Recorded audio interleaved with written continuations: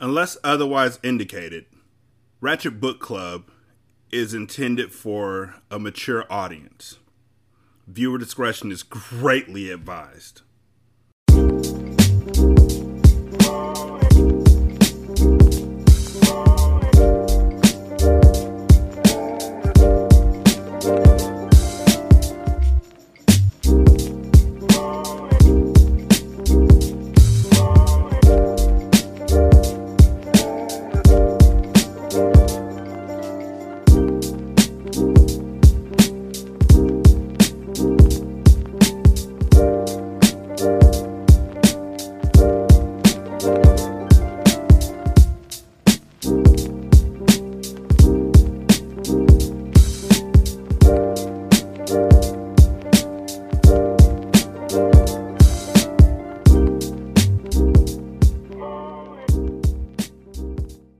Welcome to Ratchet Book Club, where we read hood classics and good classics. I'm Derek. Did you miss me, motherfuckers? Probably not, because if you're listening to this, it might be in the midst of other series that you're running through in the year 2045, when I'm 65 years old and I'm still looking like fucking Billy D. Williams on steroids, just like beautiful and supple. Can men be supple? I feel supple. Anyway, beautiful and supple and just firm and just perfect. And it's all me. No surgery needed, no future work done. Just me and my beloved wife Nisha living our best life while you're listening to this book. Look, this book is fully Nisha's fault. I just want to make sure that's said from the gate. Like, there should be no surprises about this. My beloved wife is like the fucking best. Oh yeah, by the way, fuck y'all motherfuckers. I'm in the building. Plus we get to cuss on this shit. No more kids books for another month or so I'm about to get legitly deep in the cussing. Motherfuckers, what you bitches been up to, and you goobers, and y'all niggas, and y'all busters, y'all can't fuck with this brother. I'm so happy I'm in the building. What the fuck have you been doing? Suck a dick, eat an asshole, eat a pussy, lick a clit. Kids, if you're listening to this, get the fuck out. Christians, if you're listening to this, hallelujah. Catholics, if you're listening to this, y'all kneel way too fucking much to not suck a dick. I mean, honestly, y'all literally have little things on the back of your pews for kneeling, but y'all say y'all don't suck a dick. Okay. Anyhow, this book is fully my wife's fault. My beloved wife, Nisha, who literally, in the realms of history, can do wrong. But she's so fucking beautiful that it's alright. And she's so fucking excellent and awesome and just brilliant. Like, do you know how hard it is to become a nurse? It's hard out here for a pimp. Like, and to do it with just ease and just effortless, just je ne sais quoi. Just, I don't know what. That it is just, but she fucked up this time.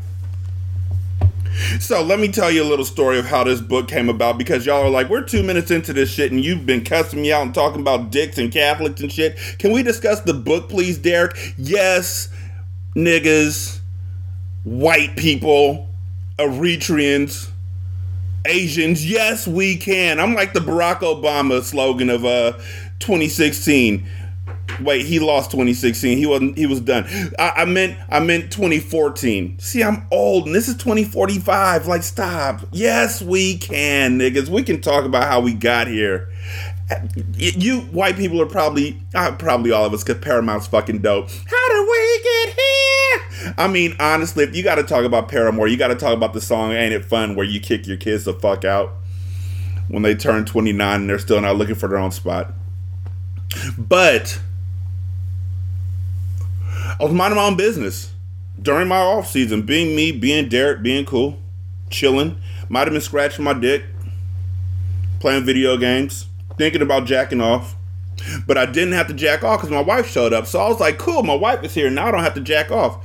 And then she came in and she fucked me. But not coitally. She came in from getting her hair done and just looking fucking tacular. Just, oh my God. and was like, hey, my nigga, I was reading a book while I was getting my hair done, and I think you should read it for Ratchet Book Club. And I was looking at her with her hair looking all did and pressed to the gods and just laid. And remember, I was thinking about jacking off at that point in time, so I was really ready for it. So I was like, whatever you want. I was like, yo, you can get it, and this book can get it. Whatever book you talking about, let's discuss it in bed. Like, let's talk dirty. Let's talk. Let's get filthy. Tell me what was on page 6. But she was like, yeah, I was getting my hair done and I was reading this book and it was really good. And I think you should read it for Ratchet Book Club. And I was like, all right, cool. Boom, let's do it. And then this nigga is like, I only read the first 6 pages. Wait, what? You only read the first 6 pages, but it was so fucking good. And I think you should read it for Ratchet Book Club. And I think it's a series.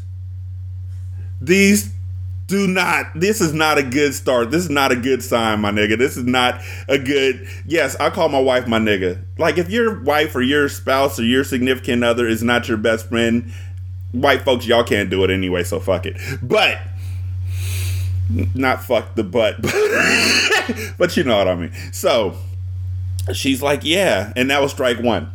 She was like, yeah, I only read like 6 pages, but it was really good. I really liked it, and you should really read it for Ratchet Book Club. And I was like, and you don't stop. Okay, fine. What's the book? And she was like, it's written by somebody who you've already read before.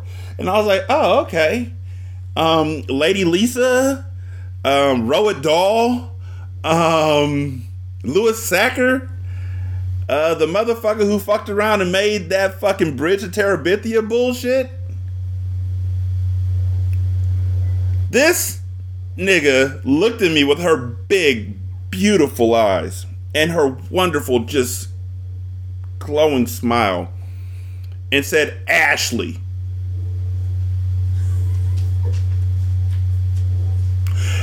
Ashley who?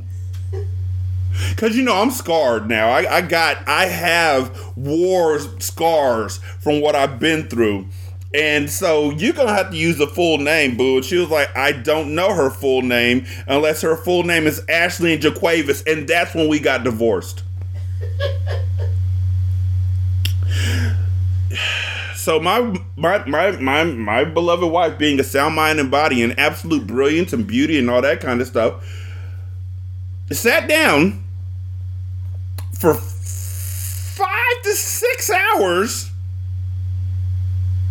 getting her hair done, laid to the gods. Hashtag look great, look good.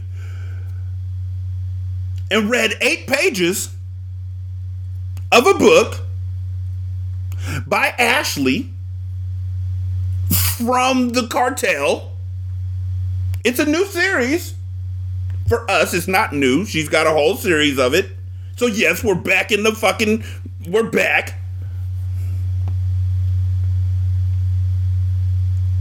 It's a series about a guy who's a drug dealer who goes straight and finds love, I guess. I don't fucking know. Every Ashley and Jaquavis book goes the same fucking way.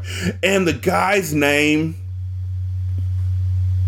is the title of the book. And so with no further ado, we're going to begin this book by Ashley Antoinette. New York Times bestseller. I still don't get it. For my wife, I present to y'all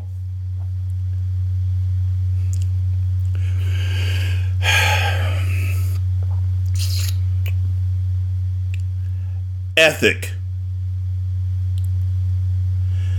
That's the nigga's name. The nigga's name is Ethic. Yes, I know. I don't get it either. I don't understand how the nigga's name is Ethic.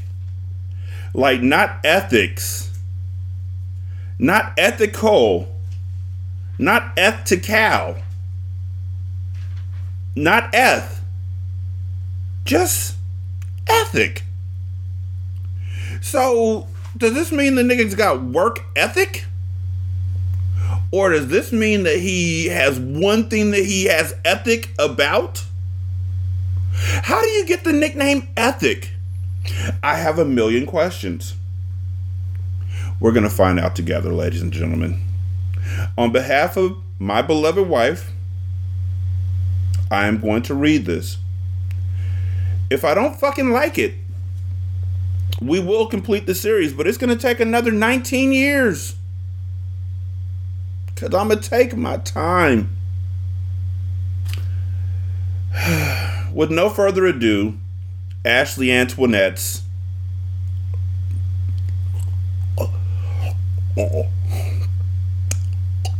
sorry, I dry heat. Oh my God. Shit. Ashley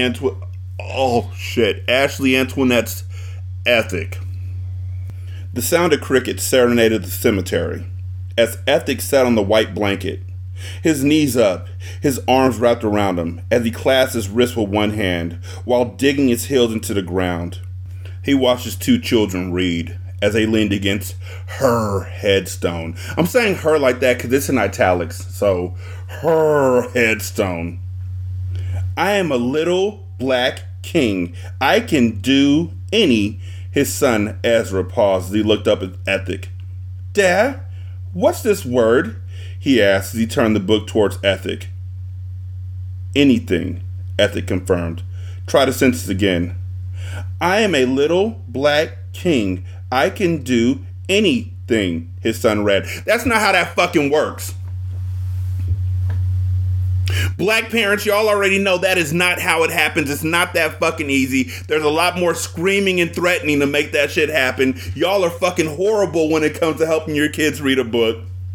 I'm a little black king. I can do... Sound it out. There's an A in it. Sound it out. Aftermath? Egg? Albert Einstein? No, it's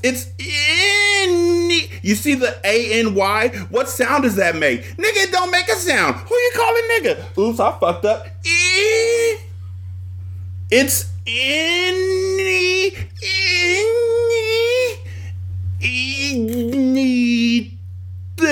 Which, honestly, how old's this fucking kid? He's reading Little, Black, and King. So he's got colors. He's got 2-syllable words down. And he already said any. So why would he stop in the middle and be like, what's that word again? Oh, fuck it, I'm back. So, yeah, I hope they make him read it again later on and he fucks it up again. And his dad's like, it's the word you just fucking read like 30 minutes ago. Because that's how parents get down with their kids. Especially somebody who only got one ethic. I'm a little black king. I can do anything, his son read. I'm a little black king. I can do anything. Sometimes I stop and sing. I'ma grasp that ring, 'cause I shine, shine, shine. I'm a little black king. The world is mine, mine, mine. But I can't fucking read. Good job, Easy, Bella coached, affectionately calling him by his nickname as she looked up from her Harry Potter book. Transphobic. Keep reading, Ethic urged. Your mom wants to hear you finish the entire thing. It was their thing. It was how they stayed connected to the beautiful Raven Atkins. Although Raven wasn't Bella's mother, Bella was used to the routine. Her own mother had died when she was just a baby, and Ethic had started to practice with her. On the first of every month, they went to the cemetery and visited both graves, taking a blanket, a basket of food, and books in tow. It was how they stayed close to one another and to those they had lost. It was always a hard day for Ethic, but it made it easier for his kids, so he did it faithfully, never missing this time with them. Ethic was a cursed man, falling in love with two women and losing them both tragically. Yes, this is the first book. Apparently, she started writing about Ethic in 2009 in another book, and people loved Ethic so fucking much that she decided to make a book about Ethic. It's like y'all niggas in Stringer Bell. Yeah, one nigga in a small thing becomes such a fucking icon that y'all forget that he was a punk motherfucker. He was probably a punk motherfucker in his book too. But he had ethic. It seemed like death followed him wherever he went. So, Ethic had been so guarded and secluded since Raven's passing. He had tried to find someone to fill the void. Only one woman had piqued his interest over the years, and he had met her by chance.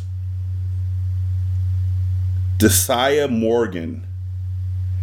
She had been a great distraction from the pain, but she hadn't been fully available to love him. She had a situation of her own that she couldn't abandon, thus leaving him alone to mourn a ghost that no one could compare to. I mean, he's tried. It's been 7 hours and 16 days since you took your love away.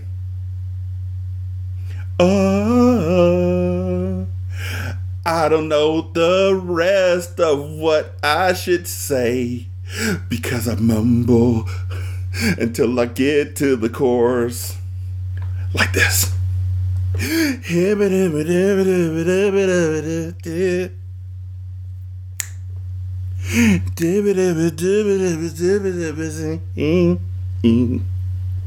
Yeah.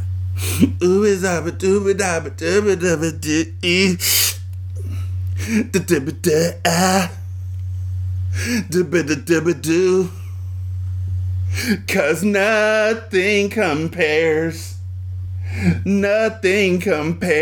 to you. Prince wrote that.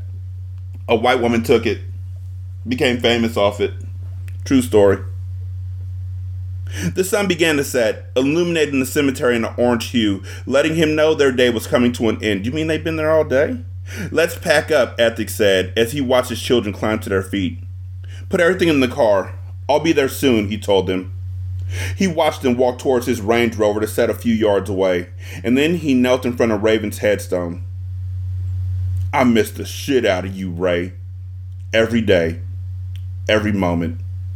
You're a hard act to follow. Ma! He placed the... I fucking hate that word. He placed the bouquet of... No, I only hate it when she does it, or when they do it. He placed the bouquet of flowers he held directly in front of her headstone.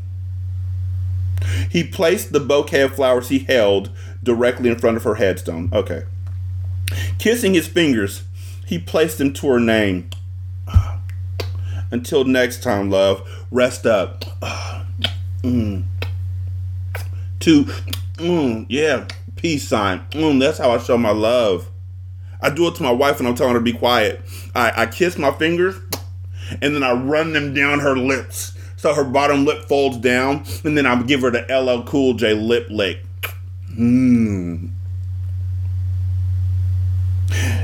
Ethic blinked away his emotion and swiped his hands over his face.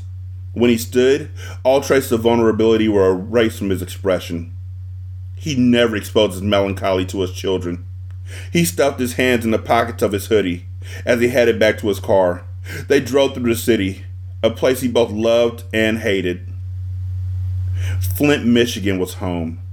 Within the perimeter of the city, Ethic was a crown king.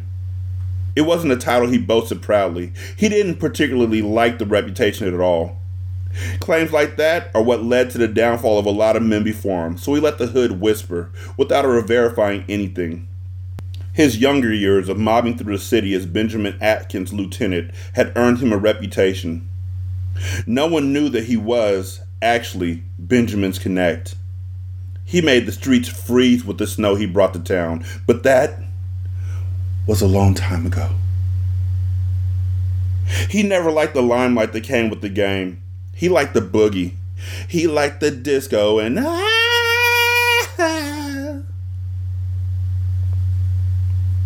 he preferred to get money quietly, which is why he allowed people to think that Benny Atkins had been the man on top. Even now, when he was trying to walk a straight line and keep his hands clean, his exit from the game was never acknowledged. He had turned in his walking papers, but still, the game wouldn't leave him alone.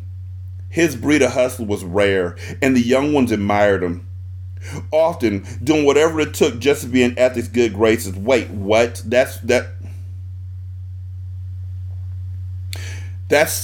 all one connected thing. It should have been a semicolon if it's gonna be if you want to be two sentences, that could have been a semicolon. So then it read as his breed of hustler was rare, and the young ones admired him, often doing whatever it took just to be in ethics' good graces. See how that worked?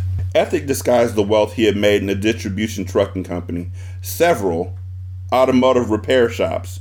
See, I was wondering, between Ashley and Jaquavis, I was wondering who made the errors, the typographical errors, the punctuation errors. And now I see it's her. It might be both of them, but right now it's her. Commas for no reason. We're back. Ethic disguised the wealth he made in a distribution trucking company, several automotive repair shops, and other real estate investments throughout the Midwest, but he hadn't been able to truly rid himself of the reputation he had rightfully earned. At 34 years old, his priorities had changed, and the risks that came with the lifestyle were no longer worth it to him. As Ethic's strong hand gripped the expensive leather of his Range Rover, he studied the streets he used to rule. They had changed over the years. Businesses had tanked, causing the former gold mine to become a ghost town where there was no code of conduct. The rules had evolved, and the players had revolved to what was now an all-out war zone. Revolved? The rules had evolved, and the players had revolved to what was now an all-out war zone. What does that mean? The rules had evolved, and the players had revolved. They spun around to what was now an all-out war zone? I don't understand what that's supposed to mean. Flint wasn't the same, and he did 80 miles per hour to get his children out of the city limits and back to the suburbs where he could keep them safe. Flint was where the lawless reigned. He wanted his children to know nothing of that part of his life. Ethic peered into his back seat as Bella read her book and Easy transitioned to his handheld video game. His children didn't have a care in the world. They were his reasons for flying straight, and the smiles on their faces reminded them that there were only constants that mattered. He tucked his turmoil away, as if it was an old piece of clothing that he could put in the back of his closet and forget about. He couldn't dwell on his feelings. That was what women did. Sulking about what he couldn't have wouldn't do anything but keep him stagnant. As he pulled into the driveway to his home, he noticed a C-Class Benz that was parked curbside. He sighed as he threw his Range Rover in park. He almost didn't want to get out. He didn't have the energy to put up the charade with a beautiful woman, waiting faithfully for him in her car.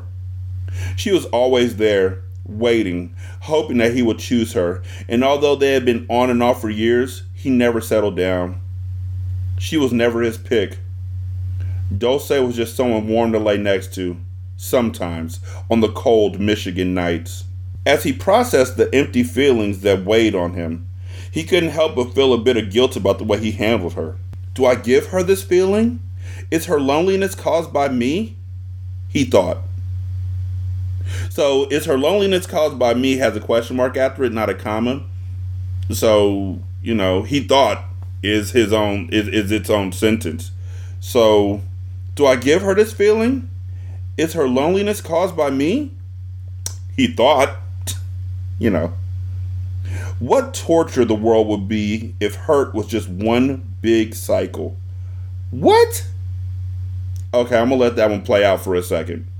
What torture the world would be if hurt was just one big cycle. Were men and women going around loving the ones they can never have and neglecting the ones right in front of them? Damn, Ethic thought. His mind was complex. Nigga, you think that's a complex thought? You think that's deep? Nigga, you get kicked out the barber shop with that bullshit. That ain't nothing. Man, what torture the world would be if hurt was just one big cycle. Right? Like, yo, check this out. Were men and women Going around loving the ones they could never have and neglecting the ones right in front of them? Ooh.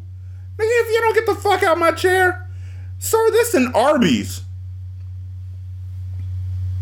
The smallest notion could leave him reeling as he dissected the possibilities of its merit.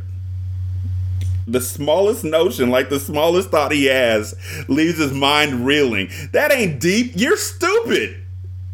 Like, oh my gosh. Love was one of those puzzles that left him exhausted and frustrated. He just could not solve it. Hey, you, Dulce said as he stepped out of his car. Ethic took his time replying. He took his time doing everything. The world seemed to wait with bated breath as it anticipated his next move. He paused because he knew it would be easy to deflect what he was going through onto her. Her unannounced visit had thrown him. Her unrequested presence annoyed him, but he had to ask himself if the slim, leggy woman with an inviting smile and wanting eyes would have irritated him if he hadn't just come back from visiting the graveside of the love of his life. I wasn't expecting you, he said, his tone even, as he opened the back door of his car. Bella bounced out.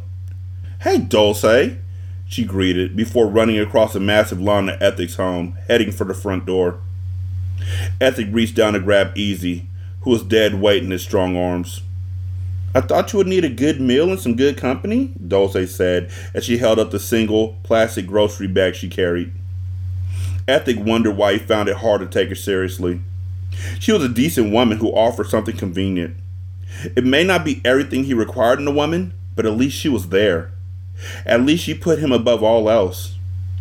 When she bit into her bottom lip and added, and I need some good, she let her words linger, and it wasn't hard to fill in the blanks. Ethic sighed as he remembered why she just didn't do it for him. She was too available, too easy, too much like a replica of every woman he crossed paths with these days. Her weave was long. Her waist was unrealistically shaped. Her ass too fat. Pull over that ass too fat. Woo woo. Her brain too empty, he thought. Nigga, you are literally fascinated by the smallest notion. It leaves you reeling, if I recall correctly.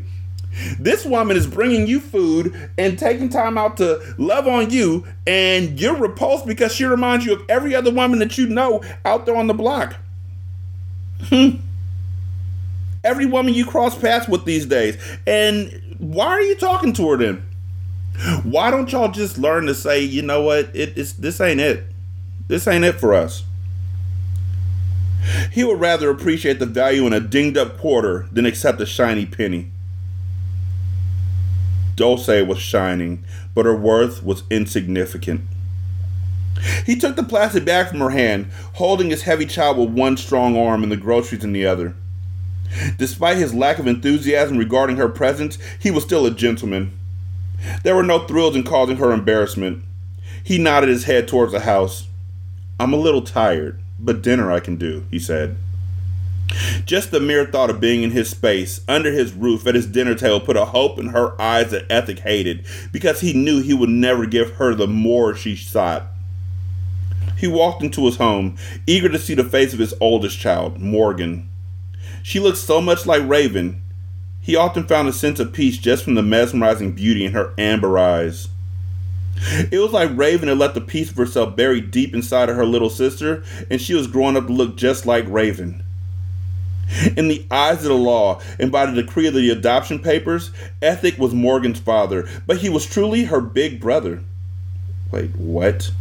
So this is Raven's little sister, who he took in after she died and adopted. Oh, okay.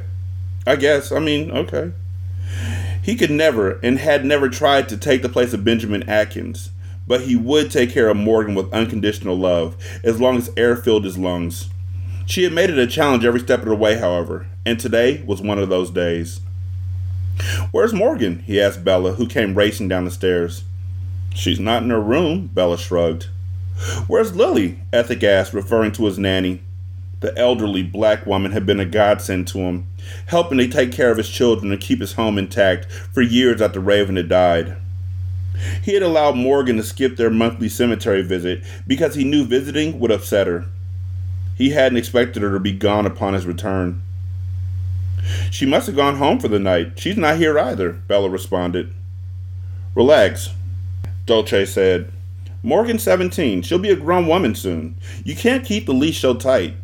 Lily doesn't need to keep an eye on Morgan. You have to start trusting her to make some decisions for herself.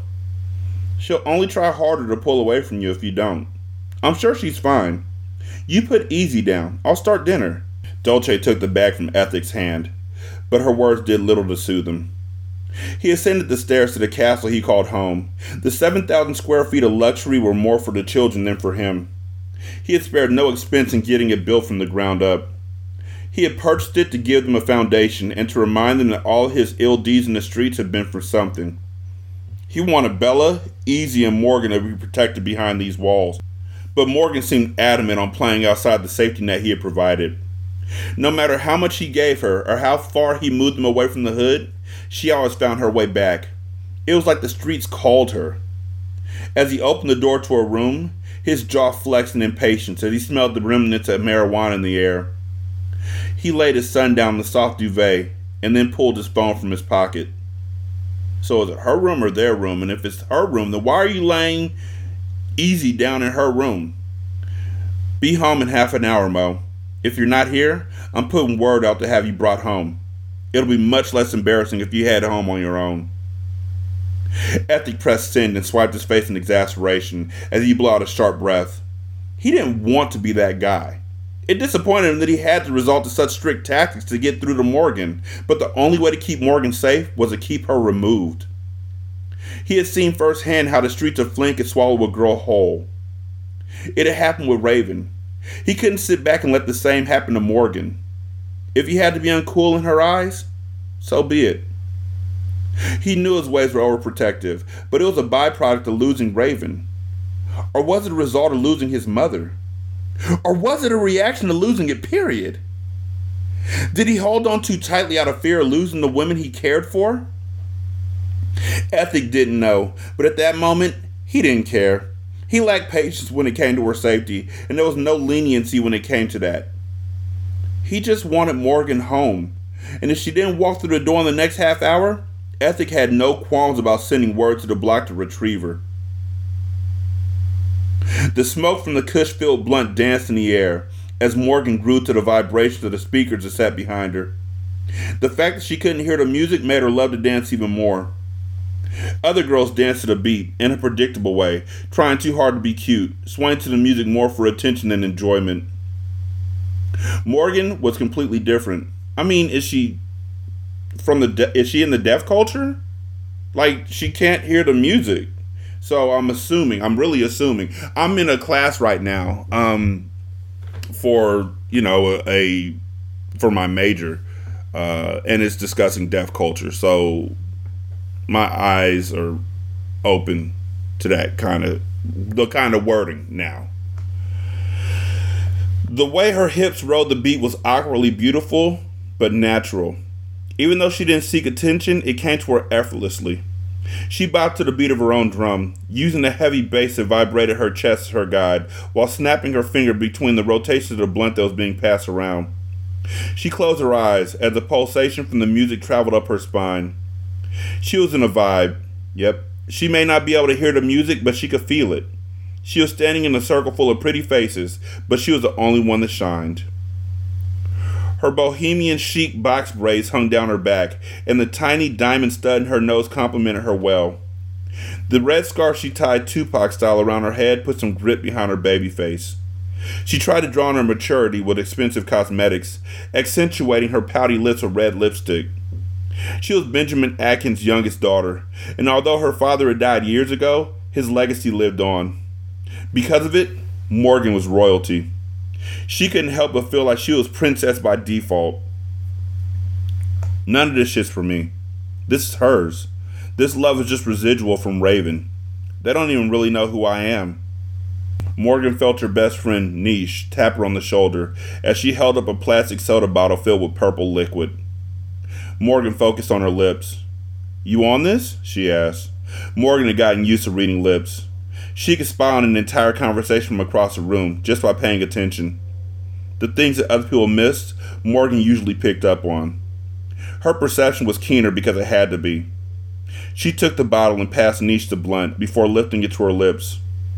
She didn't even get to taste the concoction before the bottle was taken from her grasp. She lowered her head, angrily, her eyes shooting daggers until they fell on his. "Let's go, Shorty Doo-Wop." Oh my, I haven't heard that one since Sunset Park. "Let's go, Shorty Doo-Wop," he said. Messiah stood in front of her, his face crossed in irritation. His icy demeanor made his smooth, dark skin even more attractive. She loved the way his lips curled when he called her that.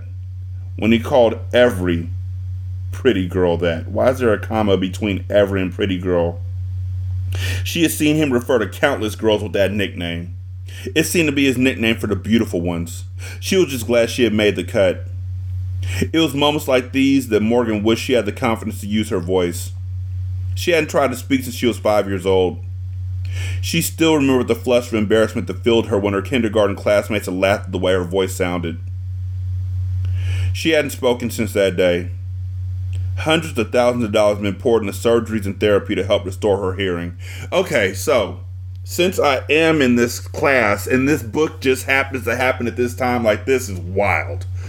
I want to talk to y'all about cochlear implants and about the deaf culture. First of all, deaf culture. Most deaf people, and first of all, deaf culture consider themselves bicultural because they're in the hearing culture and they're also in the deaf culture. And the deaf culture tends to be much more acceptable of them and a much more embracing family than the hearing culture, because the hearing culture sees them as having a disability and they want to fix that issue. Such as cochlear implants. Cochlear implants are something that I feel you should get consent from the child before you do it. That would give the child a chance to actually embrace their deafness. Because even with cochlear implants, you're still not going to be able to hear 100%. Thomas Holcomb, one of the professors that has written books that we're reading for the class, talks about how he knows somebody who got a cochlear implant and they still weren't able to hear whispers and things of that nature. So by giving them cochlear implants and really shifting them away from learning ASL, which is different from European Sign Language, which is different from Australian Sign Language, like every culture, American Sign Language, you never really thought about that. But shifting them away from that culture, trying to force them into a hearing culture that they are a part of, is still erasing half of their culture. You know what I'm saying? In Introduction to American Deaf Culture, they would pretty much, I think, classify her as culturally captive, which is an individual who grew up without any knowledge of the deaf community. Perhaps they've been sheltered from the evils of the deaf community by their parents, and evils is in quotes because obviously it's not evil, by their parents in the educational system. As a result, they grew up believing there are no other deaf people like themselves, or that no deaf organizations exist to provide support for people like themselves. So I'm hoping I'm wrong while I'm reading this. I hope it gets fleshed out into a larger thing, or a larger community, because quiet is kept. 90% of deaf children are born to hearing parents and never meet another deaf person. Professor Holcomb is 5 generations of deaf culture. His kids, him, parents before him, so on and so forth. But it doesn't generally happen that frequently where it plays out like that. And I think that this book is going to introduce a person who lives in this identity, who lives in this culture without, I hope she, you know what, I'm gonna give her the benefit of the doubt that she's going to go ahead and give them the research and the love that they deserve, instead of just giving her a disability. Also, if you have the opportunity to communicate with a deaf person, please don't talk louder when you find out they're deaf. That doesn't help them understand shit. Please don't turn your head when they're reading your lips. And don't have a centerpiece at your table if you invite them to dinner, because they are trying to read lips so then they can follow along with the conversation. Yeah. I know, and I apologize for nothing. It's just fucking crazy wild. It's crazy wild that I'm reading this book while I'm in this class. Like, they go hand in hand. And now I am interested, not because of ethic, not in the least, but because of Morgan. And I want to see how she is shown throughout this book, what her life is like throughout this book. But yes, hearing parents of deaf children don't tend to want to learn how to do shit, like how to do ASL or walk that path with their children. And so they make the child learn how to talk, and then the child talks in a group, and the kids who are not being told how to be respectful of differing cultures laugh at them, and so they sink into a hole. Anyhow, first her father, then Ethic had poured hundreds of thousands of dollars into surgeries and therapies to help restore her hearing. Innovative, different technologies over the years. They had done all they could to help her, but the fact she couldn't hear herself made her afraid to allow anyone else to hear her speak as well. She didn't want her words to come out jumbled or awkward. She didn't want her tone to sound weird or to highlight her handicap. It's not a handicap. They wouldn't even call it a handicap. Maybe a disability at most, but they would not call it a handicap. And if it is a handicap, then it's a handicap imposed by society because of communication and attitudinal barriers. Attitudinal barriers. Literally in that book. Handicap. Yeesh. So instead of saying something flirty to this god of a man in front of her, she rolled her eyes and smirked. She snatched the bottle back and he pointed a stern finger in her face. "Don't play with me," he said. "All I want to do is play with you," she thought. She handed over the bottle and threw up 2 fingers to her friends as Messiah led the way out of the party. She knew Ethic had sent him. He had a way of tracking her down that made her feel like she wore a leash. Morgan just wanted to live her own life. She didn't care if she fucked it up, as long as she had the freedom to make her own choices. She desperately wanted to fly free. "You gonna make a nigga have to body something out here," Messiah said. "Got your stomach and shit all out. Why the fuck your short so small, man? You ain't gotta carry it like that. That face is enough to get you all the attention you're begging for." Oh, we're back. "If you want to be looked at as a woman, as a queen, you can't dress like that. You can't dress slutty. Trust me, I'm a man and I know what women should do." But this is the woman writing this. So I don't fucking know. I don't know how that works. So he does think I'm pretty, she thought. Morgan didn't miss the insult that accompanied the compliment, but she would accept anything if it was coming from him. If he was passing out baby daddy passes and food stamp cards, I'd be first in line. That thought made her laugh aloud. "Now I'm funny, huh? Got me up in here pulling you out of clubs and shit. How'd you get in anyway with your young ass?" Messiah said, a small smirk playing at the side of his lips. He was too stubborn to reveal a full smile, but the way his mouth tugged upward at one corner was the sexiest thing Morgan had ever seen. She shrugged, knowing he didn't know sign language, so there was no need for her to try to respond. Good, so she does know ASL. Okay, cool.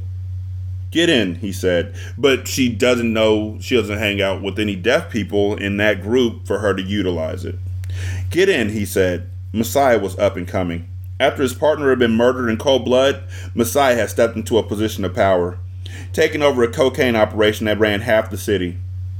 Not only was he moving weight, but he wasn't afraid to lift anything of value that came into town. He often sought guidance from Ethic. She would catch him at Ethic's body shop, sitting for hours, as they read the Wall Street Journal, and Ethic taught Messiah about stocks and bonds. She had seen him around town with different women, but none of them seemed to stick around for long.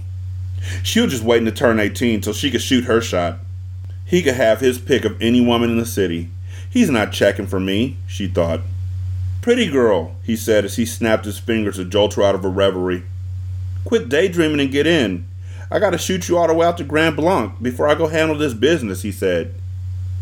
Snapping your fingers at her, does that really... we don't confirm that she has cochlear implants, and she couldn't hear the music. So would she hear you snapping your fingers, or were you snapping your fingers in her face to get her attention? Which is fucking disrespectful. Hey, look at me. I always say, would you want somebody to do that to you? If not, then don't do it to somebody else. She nodded as he opened the door for her and she stumbled into the car. She knew if she walked into Ethic's house drunk and high, he would overreact, and she sighed at the thought of the argument that was to come. He thinks he's my father, Morgan thought. When Messiah slid into the driver's seat, she turned towards him. Can you at least give me a few hours to sober up? She signed. She could see the confusion on his face, but he was too polite to ask what she was trying to say. She grabbed his phone from the cup holder of the Range Rover and called herself so his number would pop up on her screen. She denied the call and then opened a text message. Yeah, this is kind of accurate. This is what most deaf culture, most of the folks who are deaf, because there's a difference between deaf and deaf culture. Deaf culture has a capital D, and it indicates the culture of the community of people who are living, thriving within this culture. And then there's deaf people who are deaf. Although they're working to just eliminate the lowercase d period, because they don't want there to be a divide between the two. But yeah, deaf people who are amongst hearing folks who don't know sign language are resigned to using text messaging because they don't know sign language. I'm gonna be real with you. I don't know sign language.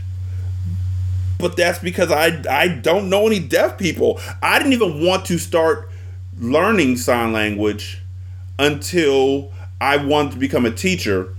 And then I realized how many children are living alone in most of their world because they can't be involved in the communications that are happening at school and at basketball practice and whatever else, because they can't speak and the kids can't sign. So there's this divide. You can't have a phone on the basketball court to text what you want to say. You know what I'm saying? If I walk into the house like this, Ethic will kill me. Can we go somewhere for like an hour so I can sober up? He read the text and sighed before swiping a hand over his full beard. Yeah, aight, he said as he put the car in drive and maneuvered his way through the crowded parking lot. Morgan rolled down her window. She didn't mind all the gawking women looking at her in shock as she rode shotgun next to Messiah. Messiah? Midnight. Messiah? Midnight. I'm just saying. All his groupies were present, and she knew leaving the club with him would cause nothing but speculation. I'm not a catch, shorty. You brag about the good boys. I'm the type you keep a secret, he said, honestly. If only you knew, Morgan thought, as she bit her bottom lip. She felt privileged just to have her hips spreading in those buttery leather seats. So he's facing forward talking, and I'm going to have to talk with my professor about this, but he's facing forward talking, and she's looking to the side, looking at his lips, reading his lips. Is that possible when you're looking at the side of their mouth? They rode through the city, and Morgan wondered if Messiah was just as comfortable in the silence as she was. Silence was all that existed for her, but she hoped it wasn't awkward for him. They pulled up the Stepping Stone Falls, and a knot formed in her stomach. She hadn't been to the nature reserve since her father had been killed. She used to love to see the water cascade down the waterfalls as she sat on her father's shoulders. It was our thing, she thought, sadly, as she closed her eyes. I used to be able to see his face. I can barely remember his smile anymore. She had gone somber, and now she just wanted to go home. The interior lights came on and she watched Messiah exit the car. He dipped his head down and said, "I'll be right back. Stay in the car." She looked in the side mirror and noticed another car pulling up behind them. Her eyes were glued to that mirror as she watched Messiah greet another man. She knew the deal and tore her eyes from the scene because his business was his business. She respected his privacy. When he got back in the car, he tossed a black, duffel bag in her lap. He tossed a black duffel bag in her lap. Like, why? Bad comma. Bad comma. Bad comma. "Count up for me?" he asked. She nodded and unzipped the bag to see that it was full of different denominations of bills inside. She focused in as she organized and counted the money. 50 bands, she signed. He was lost, and she smiled, picking up her phone to text a message to him. He looked up from his phone and then mimicked her hand movements. "This is how you say 50,000? he asked. She nodded. "How did you lose your hearing?" he asked. "You ain't got to answer, but always wondered." He always wondered. Does that mean he thinks about me? She thought. I was born deaf. My sister was born perfect, and I was born like this. I used to hate it. Now I'm kind of grateful that I could drown out the noise. The world is filled with too much bullshit. So I guess that might be how somebody who has never been a part of the deaf culture would think about her situation. I guess. Like, if I was born black in a place where adopted by, say, Angela Jolie and Brad Pitt, and there was no black folks around me ever, and the white folks wanted me to dance and do all these things, and I never felt like I was a part of the actual culture, and I was adopted, and my sister was born and she was adopted by black folks, so she was able to have a different idea than me, I would probably say that their life was perfect and mine was shitty. Even though, I would probably be the rich one because Angelina Jolie and Brad Pitt are fucking rich. So I can see that. Okay. He read the text and nodded. Real shit. Sometimes I wish I could block out the world too. That's what Ethic is trying to do. Keep the bad shit from you. Why are you out here chasing trouble? Your trouble? She signed. He mimicked her body language, moving his hands in the same way. Trouble, she mouthed. Yeah, I'm trouble, he confirmed. She was addicted to the way his full lips moved when he spoke. She felt her body react as a pulse started in her panties and traveled through her body, making her shudder. I don't think so, she signed. He shook his head as he gave a rare smile, understanding that one. He quickly corrected himself and the smile disappeared. She had already witnessed it, though, committing it to memory instantly. Morgan pointed out the window towards the falls and then popped open the door before he could protest. She stood in front of his car, headlights shining around her, as she bent her finger, beckoning him to come to her. The fact that he didn't come right away made her want him more. He wasn't a puppet to anyone. He didn't follow orders, he gave them, and he made her wait, as he contemplated whether he wanted to join her or not. She held her hands up in a pleading motion and then pouted. He didn't budge, so she removed her shirt and dropped it on the ground, as she stepped out of the light and into the darkness to cover the rest of the reserve. How old is this guy? Like, okay, he's not the one provocating this whole thing. He's not the one pushing it forward. I hope he doesn't pursue her, but then he has to pursue her because it's her job. It's his job rather to keep her safe. But she's stripping off clothing, and she's 17. And did it say how old he was? It doesn't say how old he is, but he calls her young ass. So I'm thinking 18 to 19, maybe 20. Any way you look at it, dude, danger. Seriously. Be real cautious in the way this continues.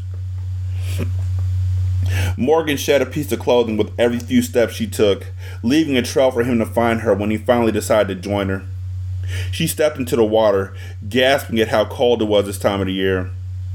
She eased into the water, her nipples hardening under the fabric of her bra. She shivered. Now it's going to take even more than an hour for you to sober up or to get home, because now you got to dry out in cold-ass Flint, Michigan. He didn't bring no towels, and you out there in your bra and panties in the water that's hella cold. You lucky you ain't getting hypothermia. It was exhilarating, the bite of the cold water against her skin. It made her feel alive. The reflection of the moon shone over the water, and Morgan got lost in the beauty of the night. When she turned back to shore, she was waist deep. She saw Messiah standing on the beach, holding her clothes in his hands. His arms were outstretched in perplexity. She was glad she couldn't hear, because if she could, she knew he would be calling for her to come back. He'll be trying to talk some sense into her, and she just wanted to blow free like the wish weed she used to pull when she was a kid.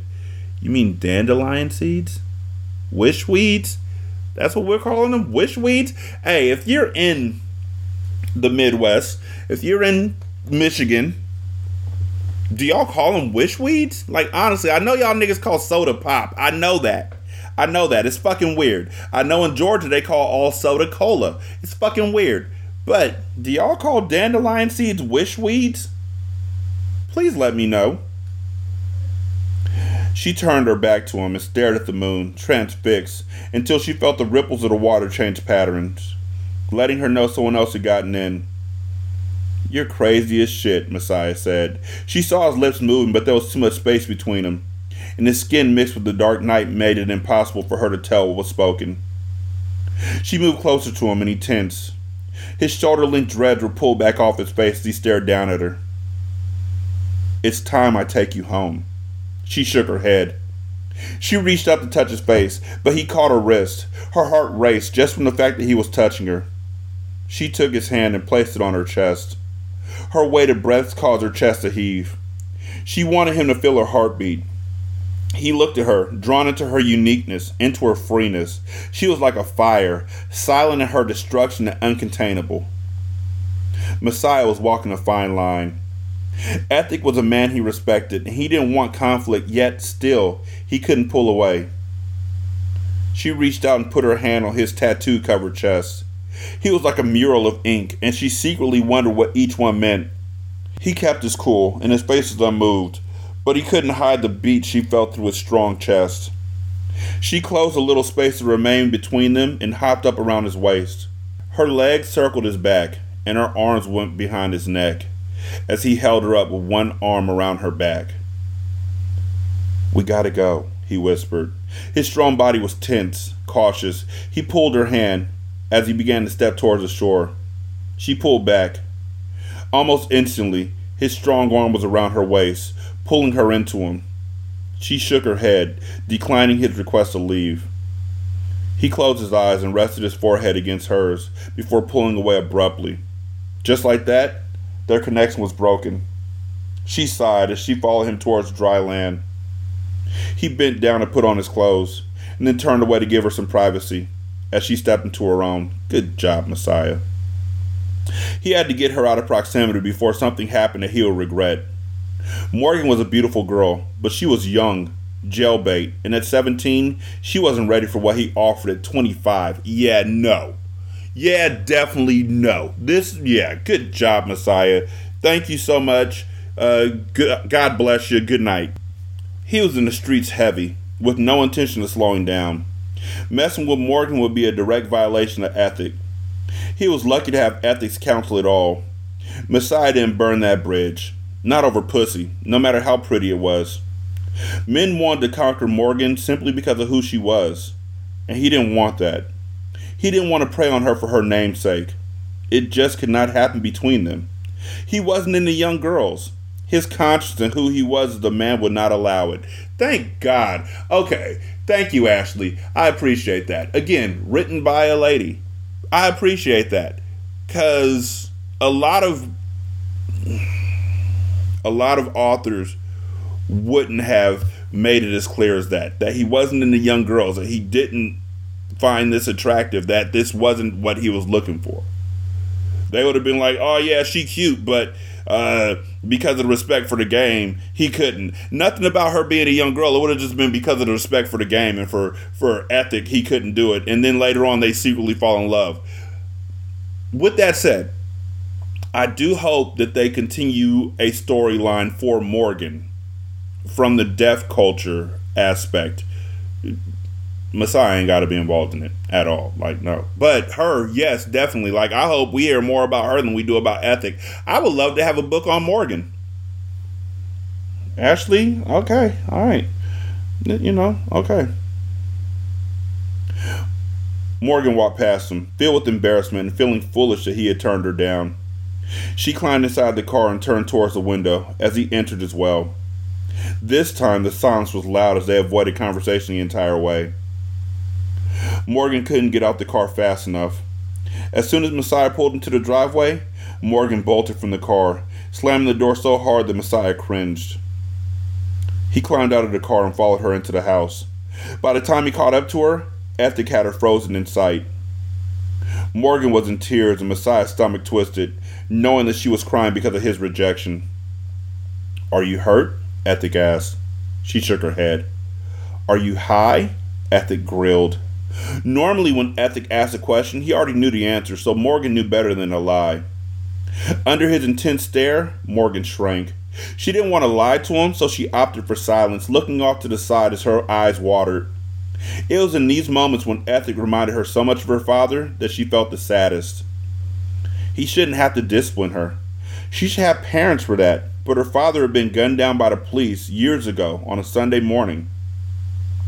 On a day that belonged to the Lord, the devil had come and snatched the foundation of her family away. She remembered it, like it was yesterday, and it still hurt.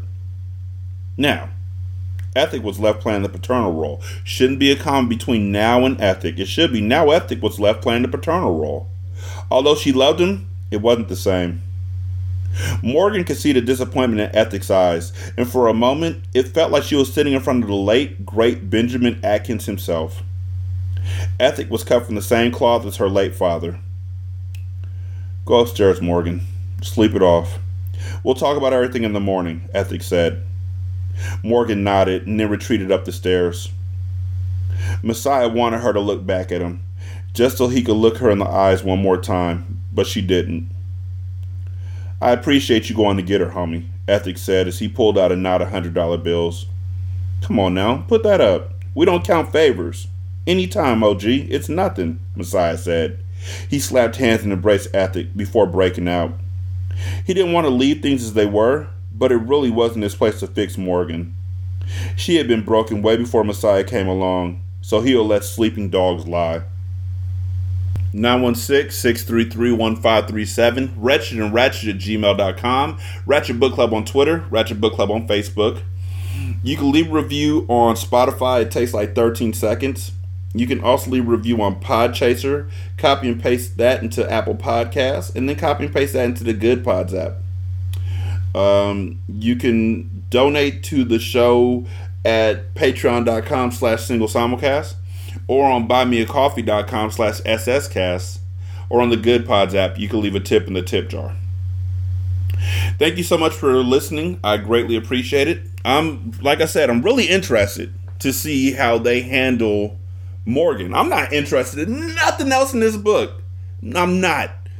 But Morgan, yeah, we gonna see. This book coupled with my classes is going to make me hit a whole nother level of just immersion into this. So I know my wife didn't mean to do that shit though. She didn't even know. I wasn't in the class when she started talking about this. I hadn't even signed up for the class yet. And I don't know, she got to Morgan in 8 pages. But this is my wife's fault. And I'm grateful, I guess, for now. Thank y'all so much for listening. I greatly appreciate it. Y'all be good. I'm gonna holler at you later. Peace.